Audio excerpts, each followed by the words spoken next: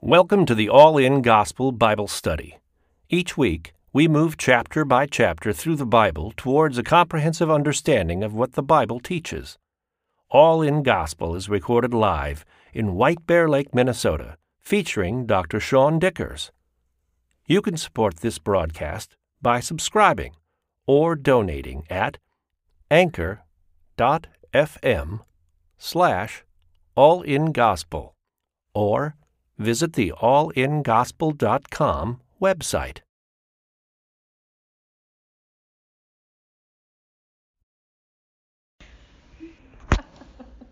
I didn't get that in the recording, but did you want to do it again? That's okay. Boy, are you high tech. All right. So in Genesis 32 is where we're at tonight. For context, last time we left off, our character Jacob was leaving Laban after 20 years. And he was, so Laban was upset with him because he kind of took off. So he had Laban chasing him with a small armed force. And in front of him, he knows he has Esau, who could theoretically still want to kill him. So he's kind of between a rock and a hairy place. And I thought,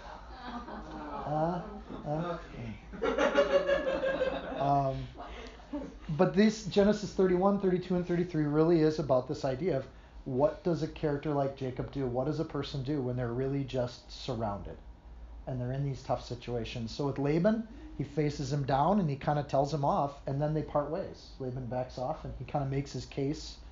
And in that case, of course, Jacob was kind of in the right, but God intervenes to soften Laban's heart through a dream. With Esau, he's going to take care of Esau very differently than he took care of Laban. But in this case, Jacob probably knows that he was in the wrong when he left Esau. He kind of, took his blessing, and Esau didn't like that, and he wanted to kill him. And the reason I'm saying that now is because as we get into these chapters, Jacob kind of apologizes to Esau.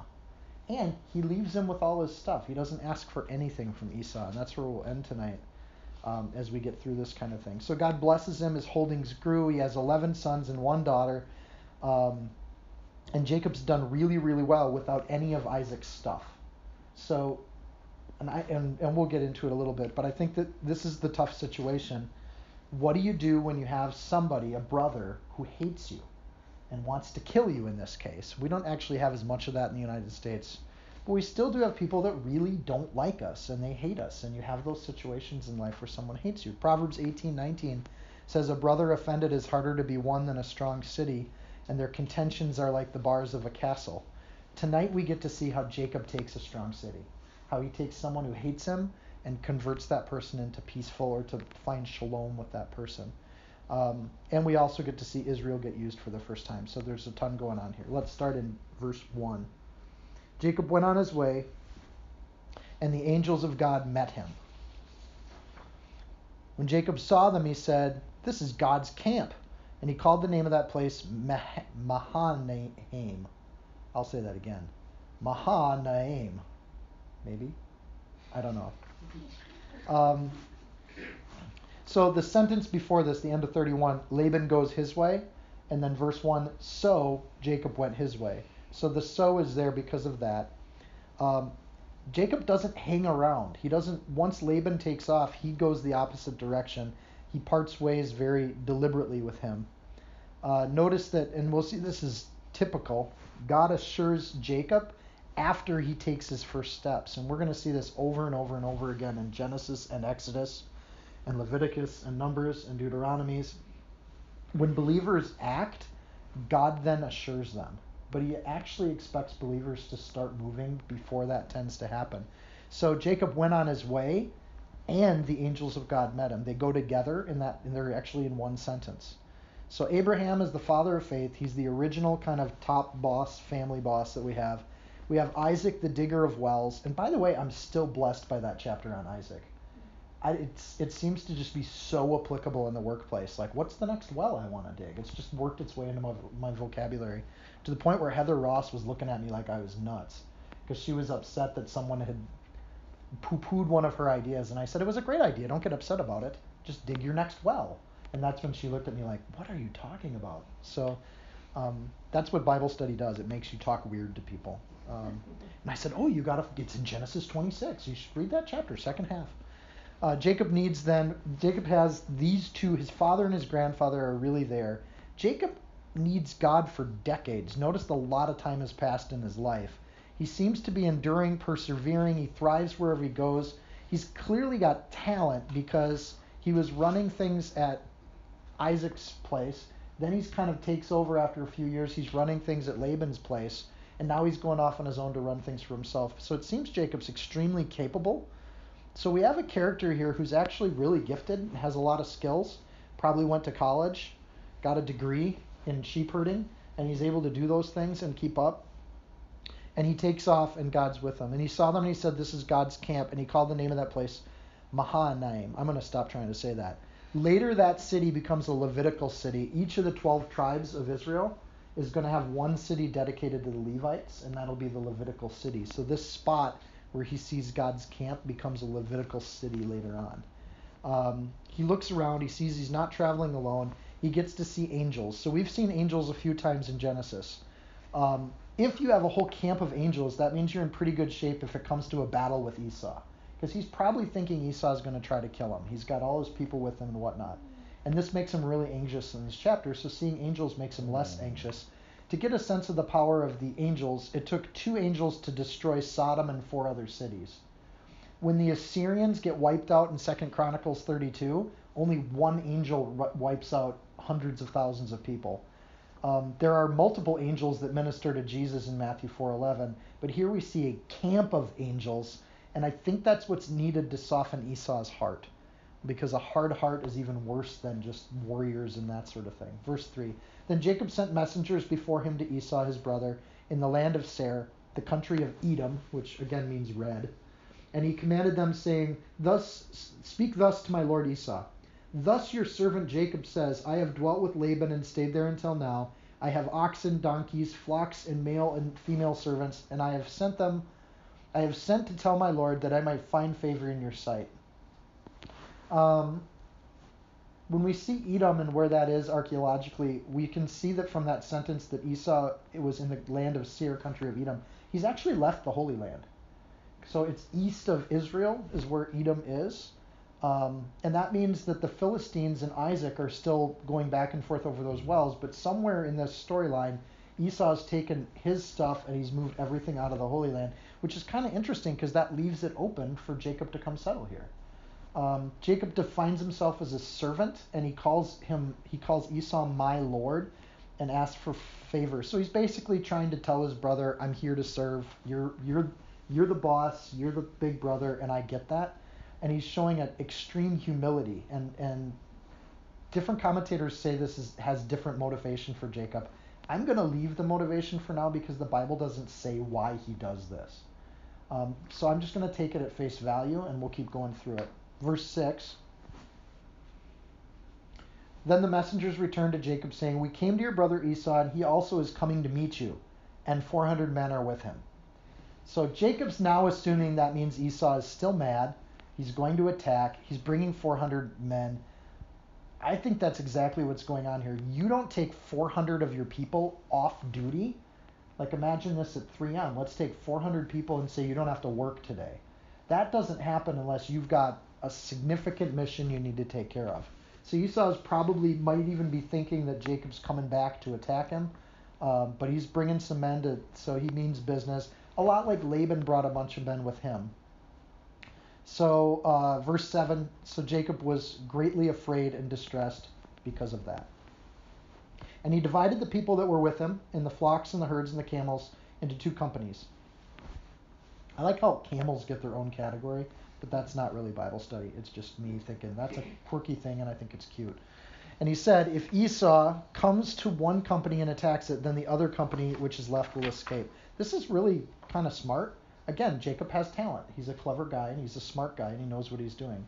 With Laban in Genesis 31, Jacob confronts Laban and he knew he was right. In this case, he kind of thinks Esau is going to attack and he might even win because it could be just punishment. And Jacob's thinking he shouldn't have maybe listened to his mom back in the day.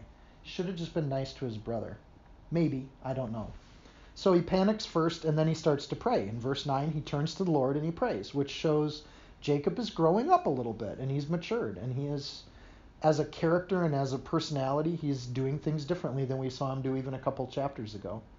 I think it's easy when you're a gifted human being to trust in yourself and extremely hard to trust in God. Jesus said it's harder for a rich man to get through an eye of a needle than to enter the kingdom of heaven. And I think part of that is rich people feel competent and they know what they're doing. And you never come to that place where you desperately need God because you're never broken.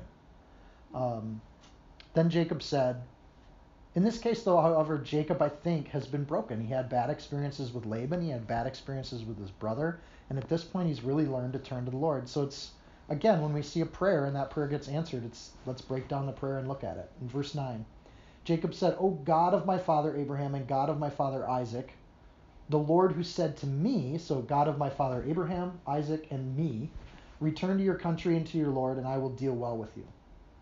I'm not worthy of the least of all the mercies and of all the truth which you've shown your servant.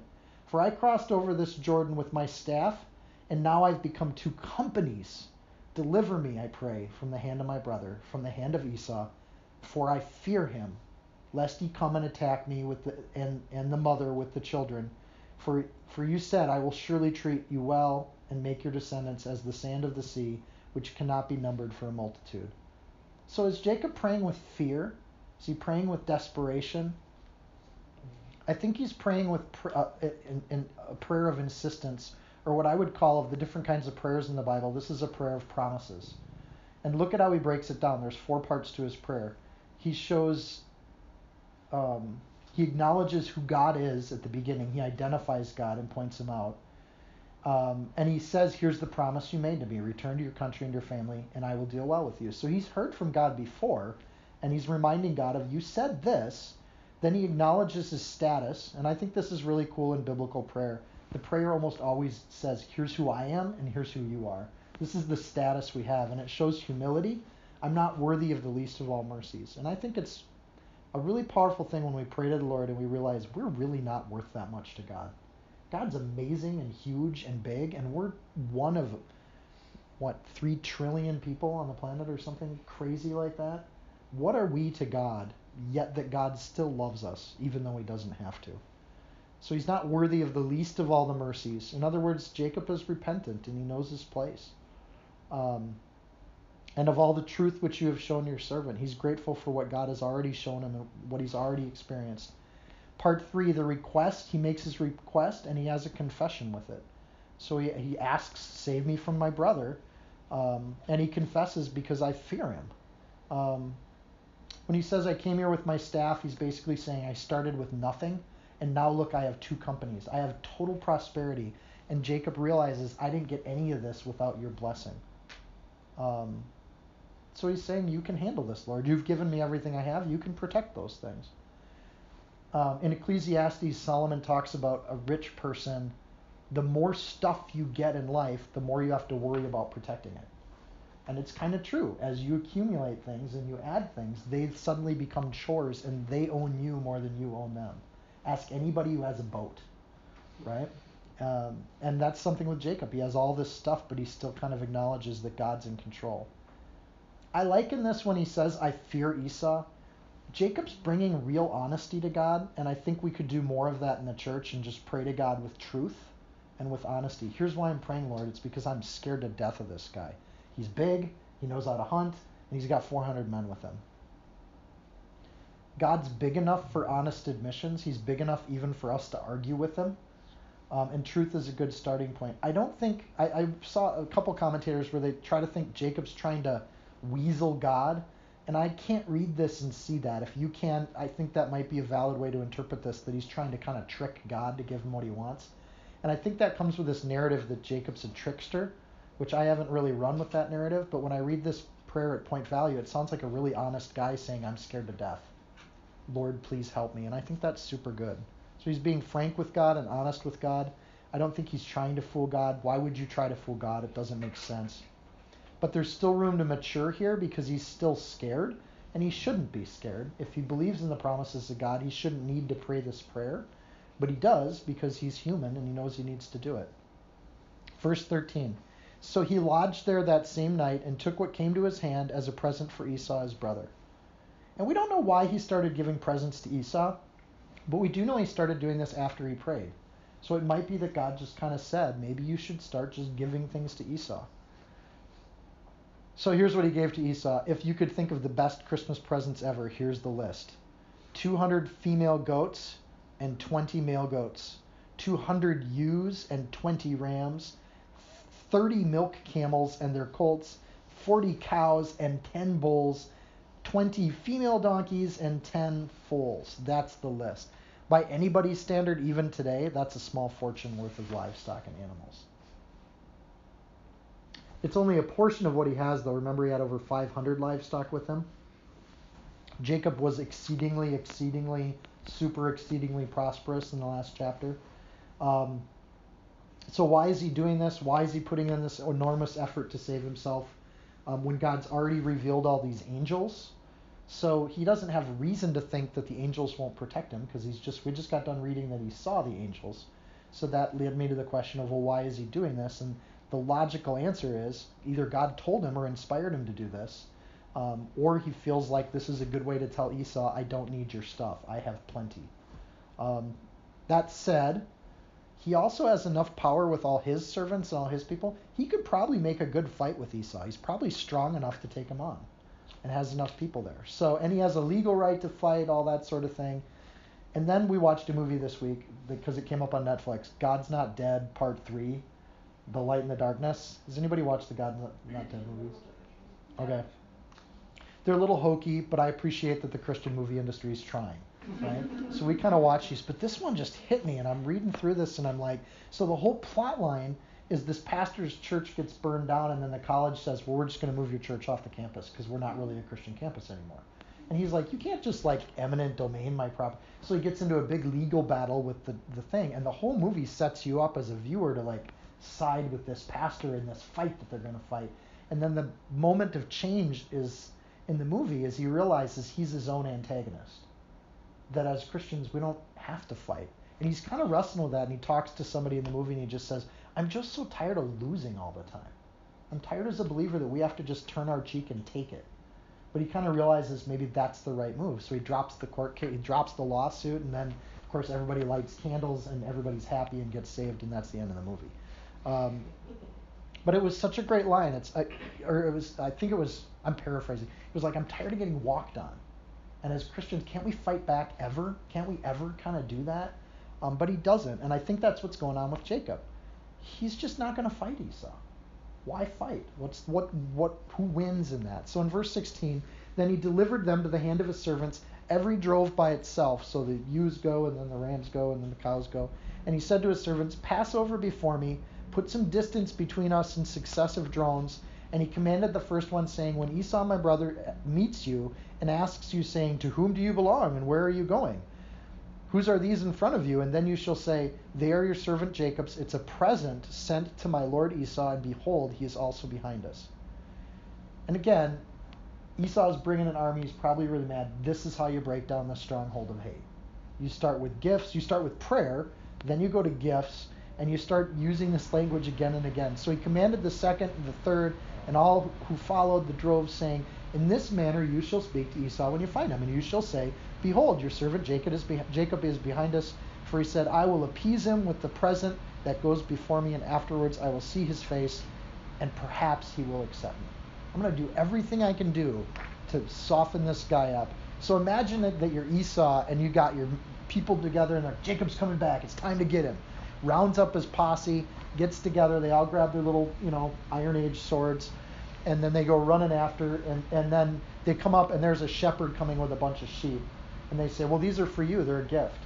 And thanks for the gift. And then they keep running, and now there's rams and ewes, and well, these are for you. They're a gift. Your servant Jacob's here to bless you.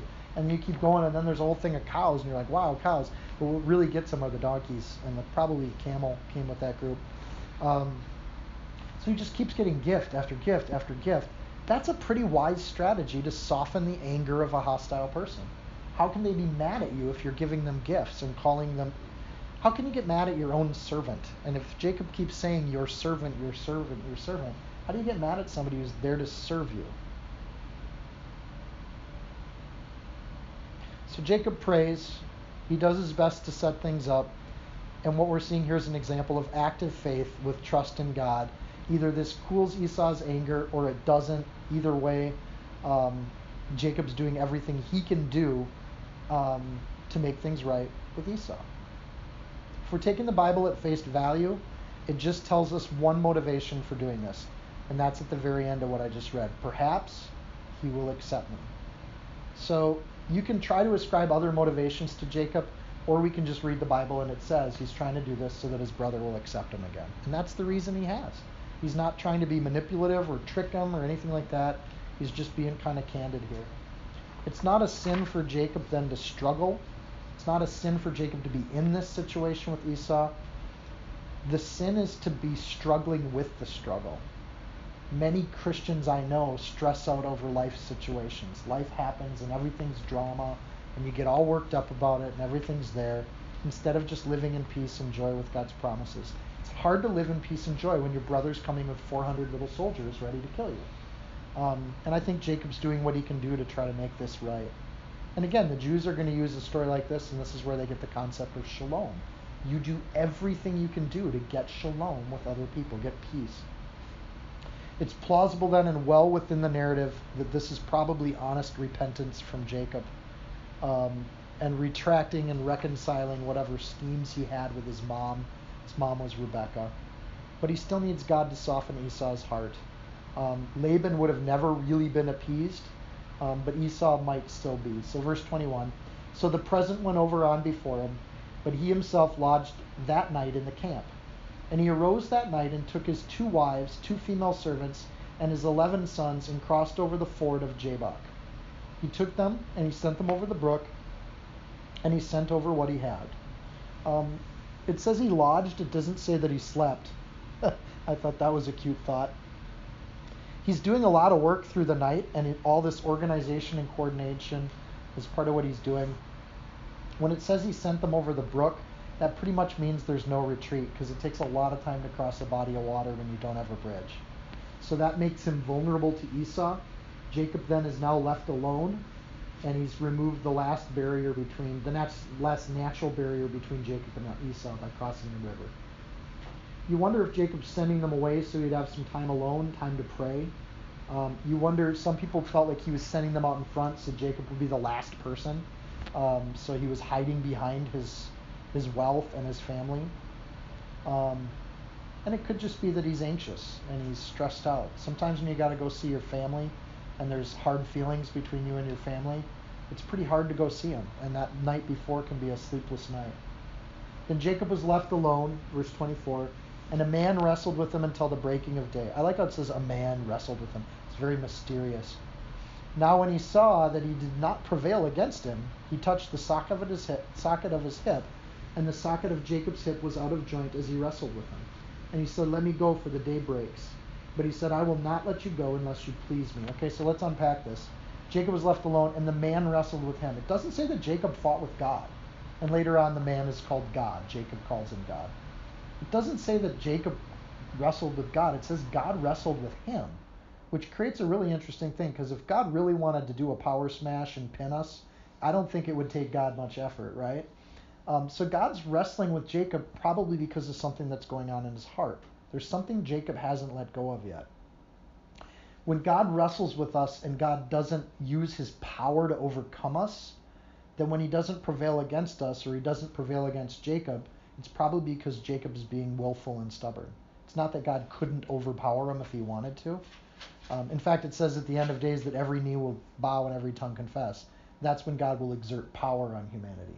But at this point, clearly the man is trying to get at Jacob in some way, shape, or form. I don't get with the socket and the hip. There weren't even really, most commentators just skipped that point, but I was trying to look up the hip joint. It is the strongest muscle in the body, for what it's worth. I don't know. In verse 30, they're going to refer to the man as God.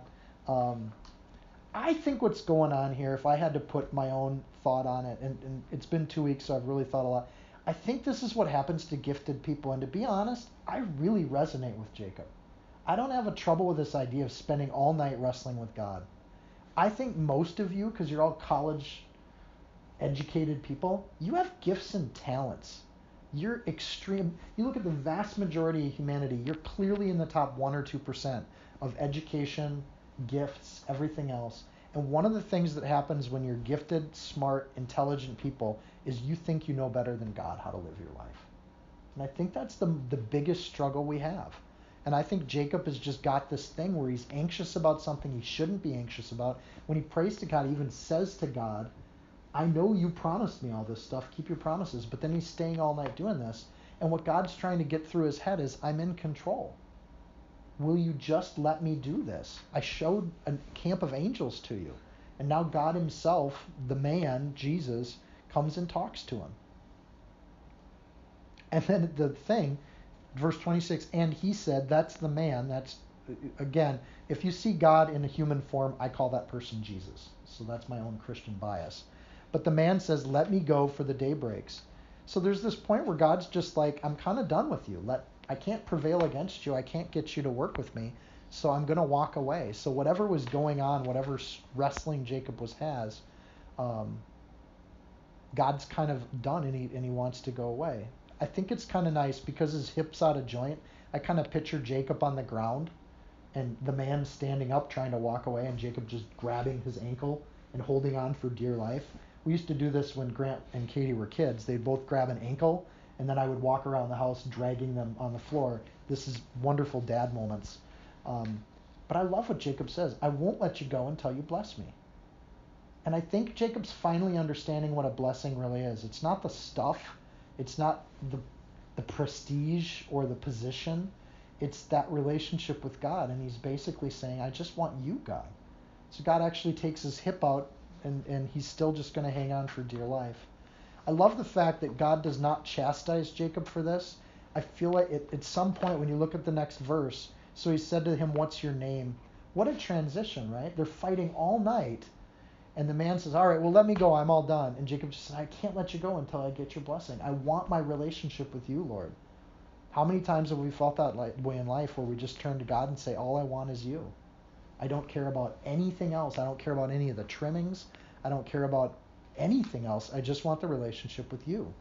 And that's when God turns around and says, what's your name? And I think that's a really cool moment or transition in Jacob's life. And we're going to see Jacob do some things a little differently after this night with God.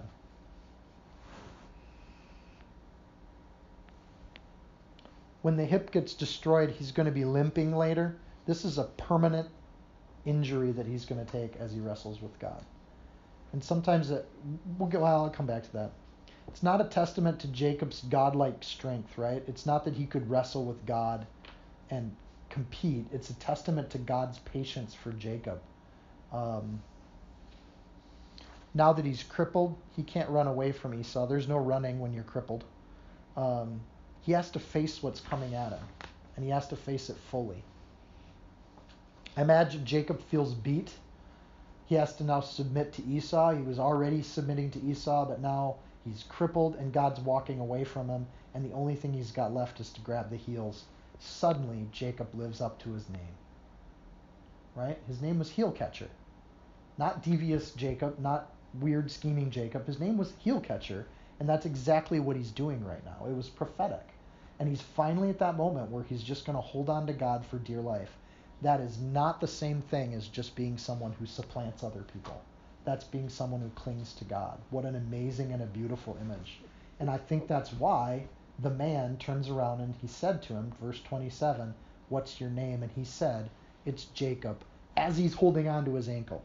Right? And that's at least my picture of it. It doesn't say where he's grabbing him. He's confessing, I'm the one holding your heel. And verse 28, and he said, your name shall no longer be called Jacob, but Israel. And Israel, if you translate it, is two words. It means to fight, and it means God. So you could translate that in different ways. Either God fights or contends or prevails with you, or it could mean he who struggles with God, or it could mean you've struggled with God and God rules. So there's different ways you could put those words together, but also ultimately we get the use of the word Israel for the first time in the Bible. And that's going to be a major character player. The nation of Israel will be a big deal. For you struggled with God and men. This is the translation that the man gives. For you've struggled with God and with men, and have prevailed. Prevailed there means overcome or endure something. This is an amazing thought, that what God sees in our life isn't that we get everything the way we want it, it's that we struggle through things. If we live a life of comfort and ease, and we never struggle with anything,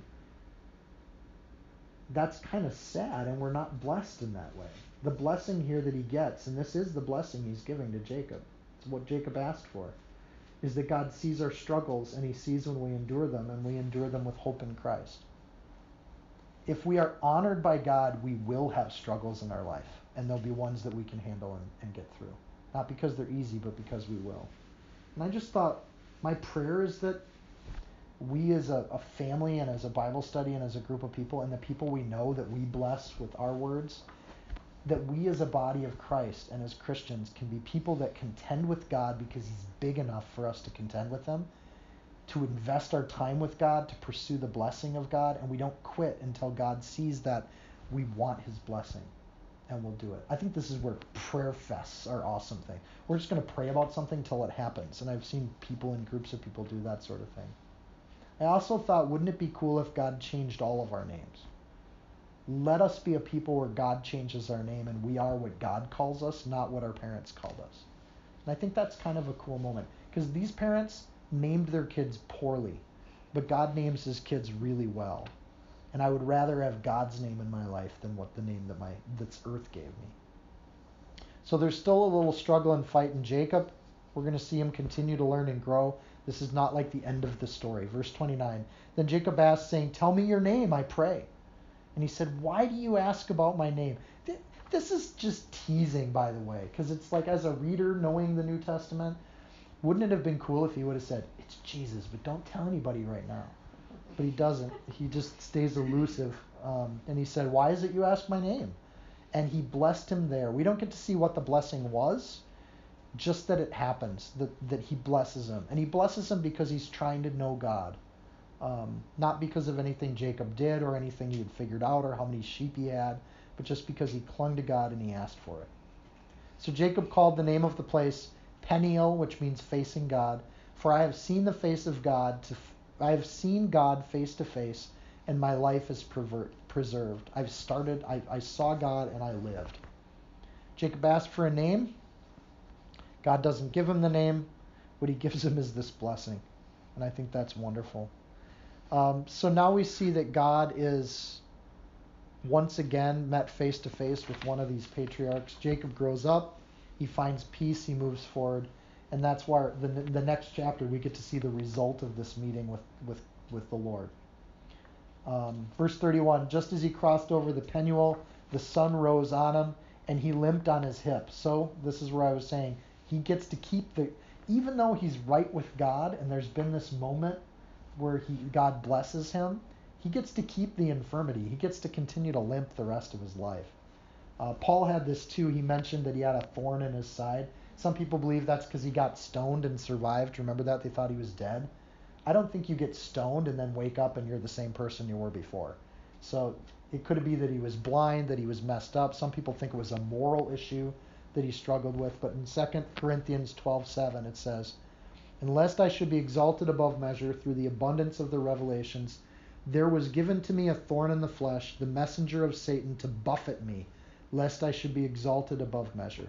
The reason Paul gives for the thorn that he gets to spend his whole life with is so that he doesn't get too cocky.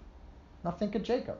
This is a guy who thinks he's pretty hot stuff, right? And in his childhood, he puts himself in that position, and God gives him an infirmity to help keep him humble.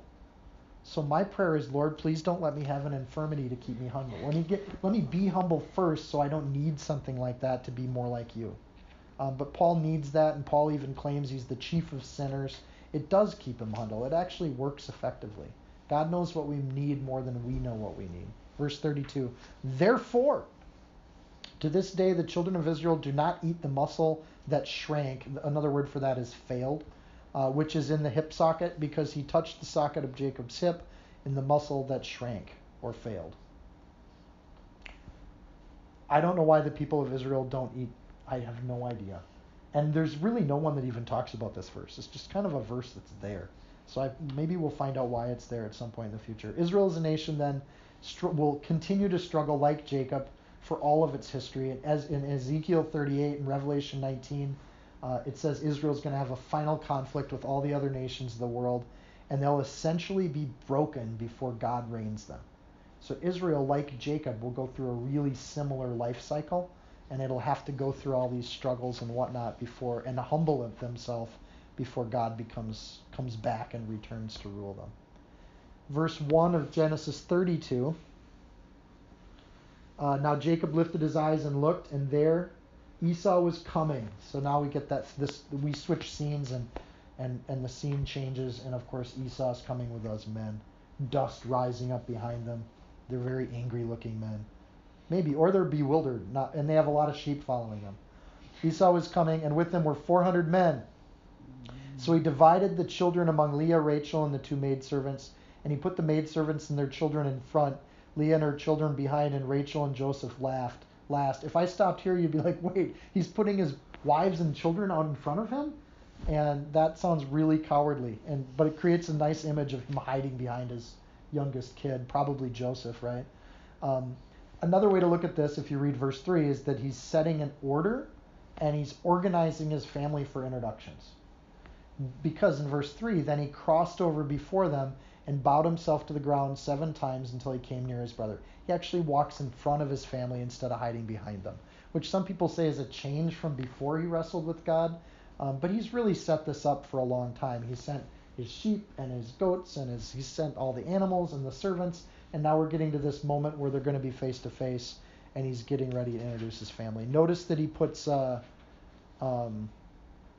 maidservants and their children in front, and then Leah, and then Rachel, and then Joseph. So there's clearly a ranking or an organization to this family, where Rachel is the preeminent wife. Lifted his eyes and looked, and there's 3 different things there. He has lifting his eyes, which is to look physically, and looked is a mental recognition of like, yep, that's Esau after so many years. And then behold, and there was Esau coming. He has a recognition of what's going on. Esau at this point, I would say, is a mission field. Esau's not active. He's left the Holy Land. He's not serving the God of his father.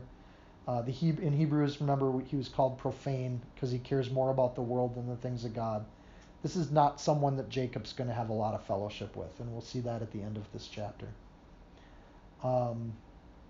Bowing 7 times at the end of verse 3 is actually a really common honor that you give to kings. There's even some societies today that still do this. You bow 7 times before someone to honor them as your king. So when Jacob does that, he's basically submitting to Esau. There is no doubt, there's no misinterpreting what he's done. When he bows 7 times, he's calling Esau his king. He's saying, I will submit and serve you, and I'm not claiming the blessing that back when we were kids, we had all that stuff with the blessing. But when he bows to Esau here, he's submitting to and basically asking for forgiveness. I think it's cool that when Jacob's right with God, he's free to do this, because he doesn't have to struggle for power. He might have been struggling for power because he thought it was God's will, but when you're in God's will, you don't have to struggle for power. You can just say, I'll submit to you. That's what we can do. And God can still keep his promise even when we submit to others, because God is in control. But, verse 4, Esau ran to meet him and embraced him and fell on his neck and kissed him. I got to tell you, if I had a brother and he started kissing my neck, that'd be too personal for me. I'd say, give me some space, brother. But he fell on his neck and kissed him, and they wept. I think fell on his neck meant that he hugged him, like he can grab around the neck, and he's hugging him and kissing him and all that sort of thing. It's very mushy. Clearly, Esau has softened considerably by this reaction. Also, if he falls on his neck while he's bowing 7 times, that's an even odder image. So I'm thinking he bowed 7 times, and then he stood up, and then he got hugs and kisses. Just trying to paint a picture here, and it's a confusing picture to paint. I think that what happened to Laban, where he had the dream the night before, might be really simpler. God's probably worked on Esau's heart here, and the gifts probably didn't hurt. Verse 5, and he lifted his eyes and saw the women and children and said, who are these with you? So he said, the children of whom God has graciously given your servant. I love how Jacob does two things with his response. First, he points things to God. He's showing Esau, I serve God. And then he says, given your servant, and I serve you. So he's basically humbling himself in order to God and to Esau. Verse 6, then the maidservants came near, they and their children, and bowed down. And Leah came near with her children, and they bowed down. And afterwards Joseph and Rachel came near, and they bowed down. This is why I said that he was putting them in order, because then they come and present themselves in an orderly fashion. Then Esau said, what do you mean by all this company which I met? And he said, these are to find favor in the sight of the Lord.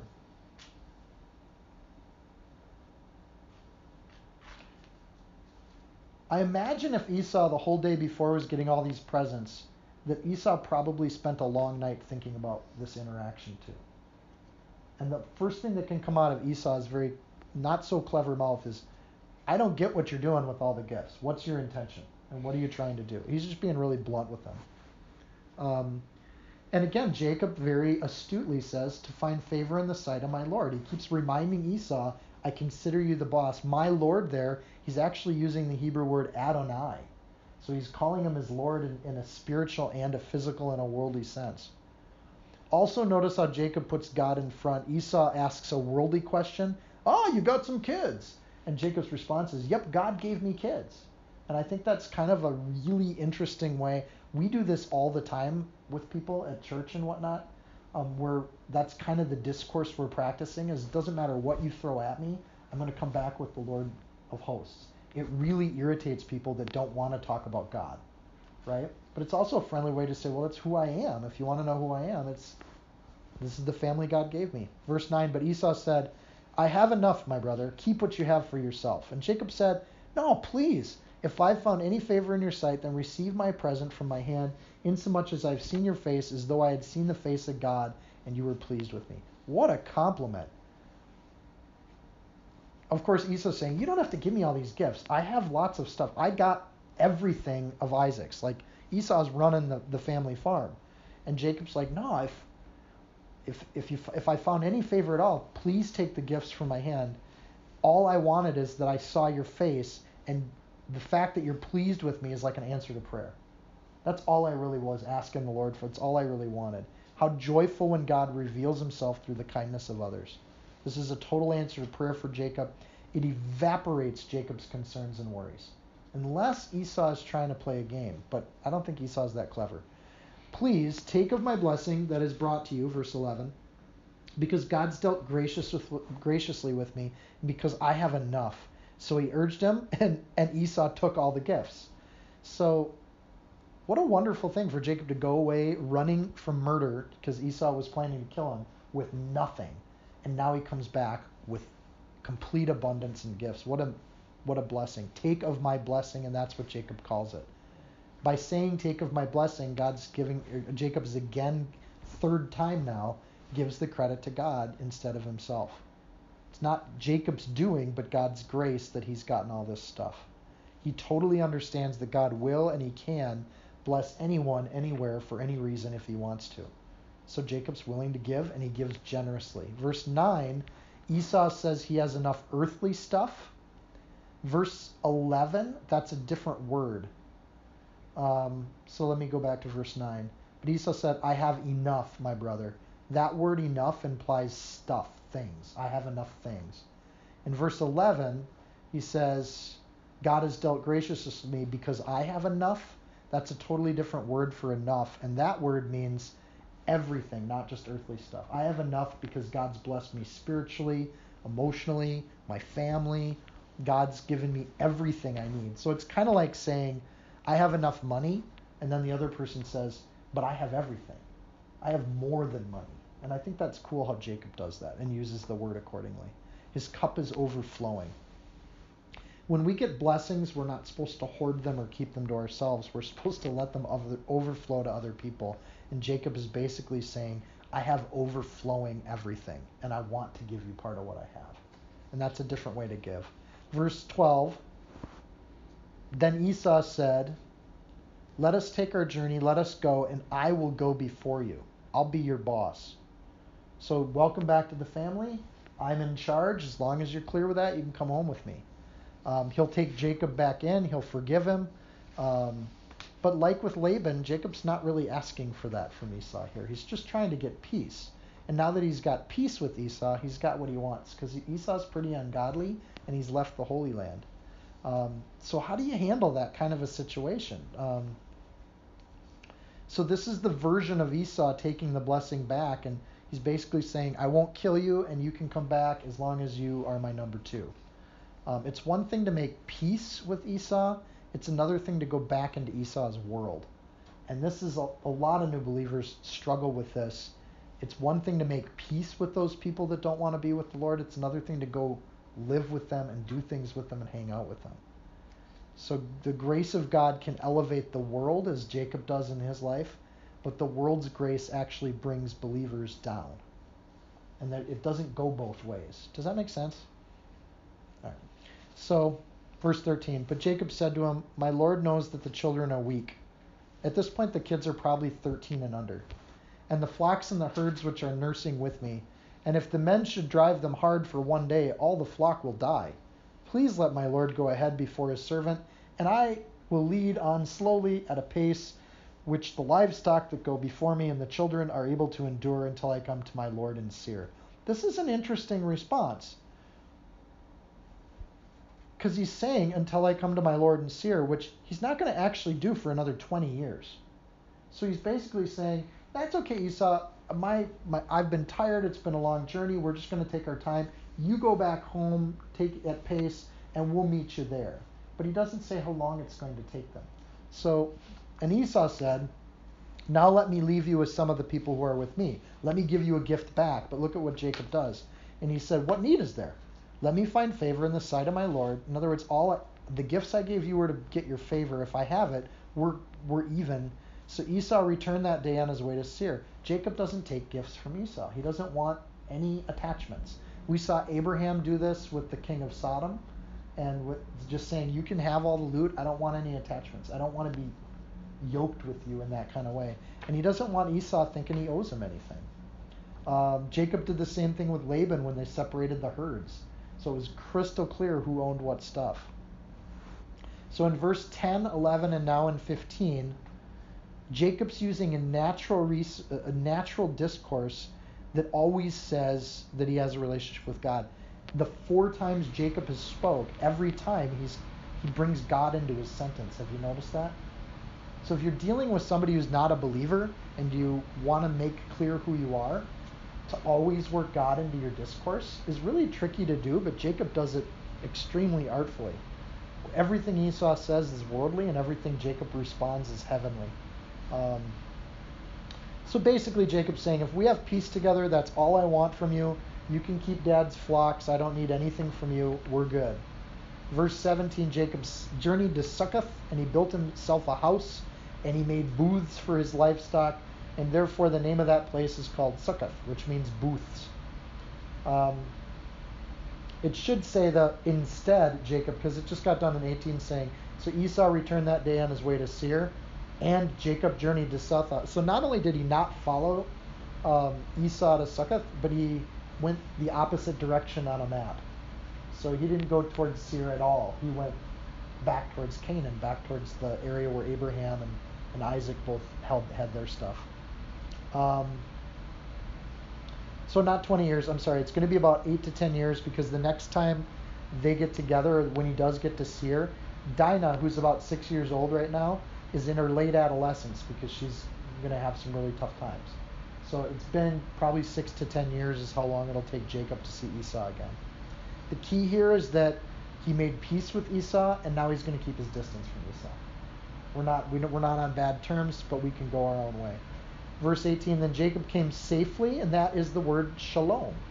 Jacob came shalom to the city of Shechem, which is in the land of Canaan. And when he came from Padam Aram, he pitched his tent before the city, and he bought the parcel of land where he pitched his tent from the children of Hamor, Shechem's father, for 100 pieces of money. Then he erected an altar there and called it El Elohi Israel. And that's the end of the chapter.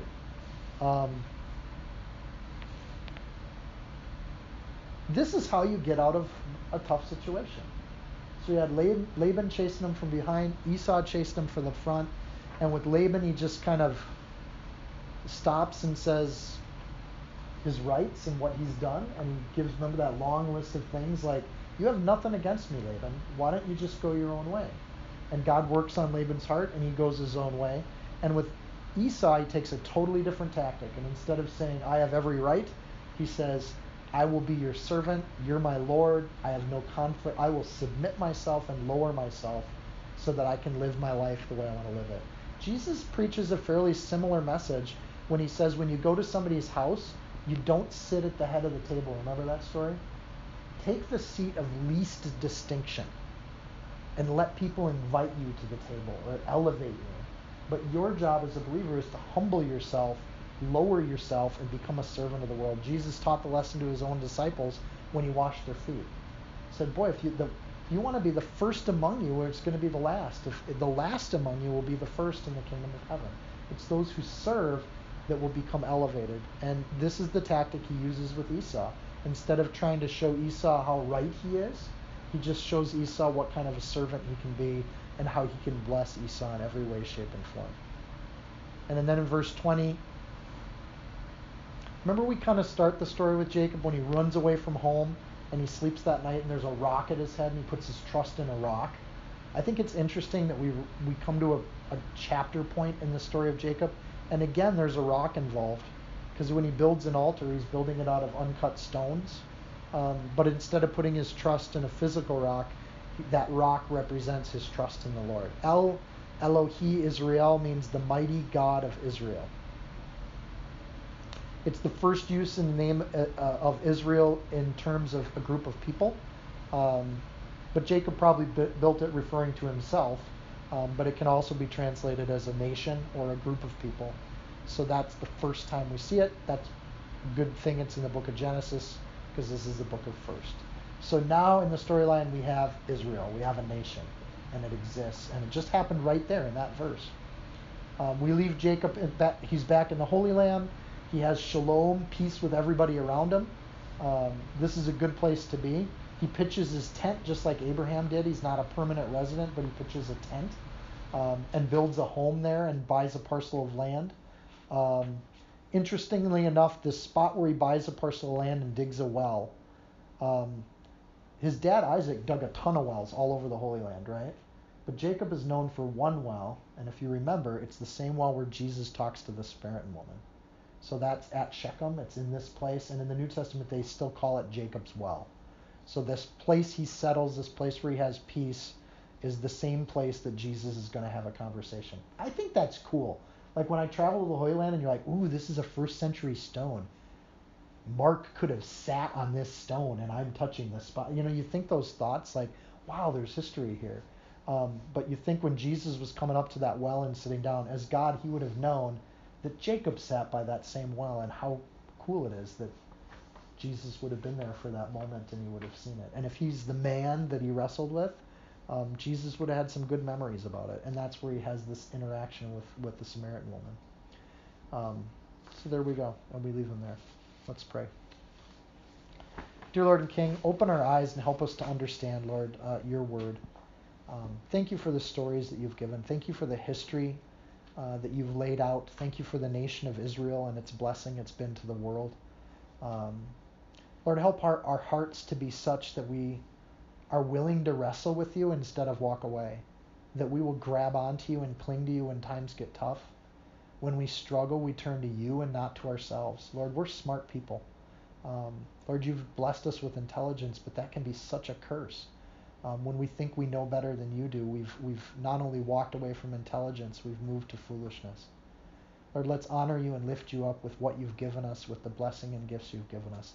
Lord, help us to be diplomatic with the world we live in. Not even the people that are other believers don't necessarily want to serve you the same way we do. So help us to love them and honor that you're leading them just like you're leading us. And Lord, we know people that don't want to serve you at all. They don't even want to talk about you. They want nothing to do with you. And Lord, help us to serve them and minister to them and wash their feet. Help us to lower ourselves so that you can be elevated. And when they compliment our blessings and look at our family and say, wow, you have a wonderful family. Lord, help us to just turn it to you and say, yeah, that's the family God blessed me with. Help us to give glory to you in all things. In everything that we have that goes well in our life, let's turn it to you. And Lord, when it goes wrong in our life, help us to change and adjust and learn and grow. And if you put a thorn in our side, Lord, if you have to put a thorn in our side, may it humble us and may it serve the purpose you put it there for. And help us to honor and recognize you in all ways. Thank you for Jacob. We can't wait to meet him in heaven. I'm thinking he's quite a character.